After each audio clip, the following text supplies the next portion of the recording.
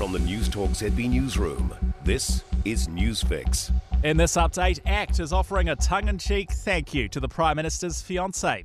This follows allegations Clark Gayford told a Tauranga pharmacist he could sell rapid antigen tests to his friends as the rules had changed, but they hadn't. The pharmacist says Gayford was unimpressed when he said he hadn't received that advice from the Health Ministry. Rapid tests can only be sold to asymptomatic, unvaccinated people needing to travel. ACT leader David Seymour says he'd never normally bring a politician's partner into politics. But I want to congratulate Clark Gayford for supporting ACT's policy of freely available rapid antigen tests. I just wish he knew someone in government sensible he could talk to about. Clark Gayford's manager has issued an apology on his behalf. COVID's continuing to put a stop to major events. Greenstone Entertainment has cancelled its annual summer concert tour for the first time in 12 years, after previously postponing it from January to March. And Mangawhai's Northern Base has been cancelled after being delayed from New Year's Eve to late January.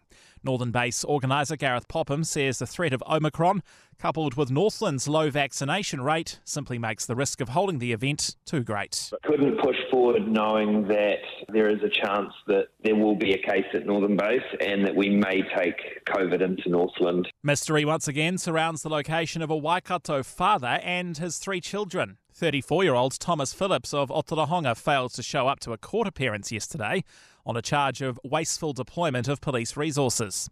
He sparked a major search and rescue operation when he went missing with his 3 children in September. The children's mother is now appealing for sightings of them. And new research suggests celebrities are pushing unhealthy lifestyles onto their followers. University of Chicago researchers have found almost 90% of Instagram posts by popular celebrities are unhealthy enough to fail youth advertising standards. Peed PR founder Deborah Peed says the influencer market in New Zealand is a very fast developing economy. Research like this is a reminder to those who are less professional that they have to use their influence and they have to be responsible and accountable with what they encourage their followers to pick up and adopt. That's news. I'm Adam Cooper. And Sports Silver Ferns captain Gina Crampton admits being under COVID super bubble restrictions is taking a bit of getting used to ahead of their quad series in London starting this weekend. The series is the Ferns' first overseas trip since the global pandemic began nearly 2 years ago. Crampton says the restrictions are a bit crazy, but they're grateful it allows them to play international opposition. All 4 teams are at the same hotel and we're the only people staying at that hotel, and each team has their own floor and we have our own rooms and we never interact with anyone else pretty much. The Silver Ferns open their campaign against Australia on Sunday. And don't expect to see Ross Taylor have another bowl in international cricket. The 37-year-old had a movie script-style send-off from the Test game earlier this week, taking his 3rd career wicket to wrap up a big win over Bangladesh.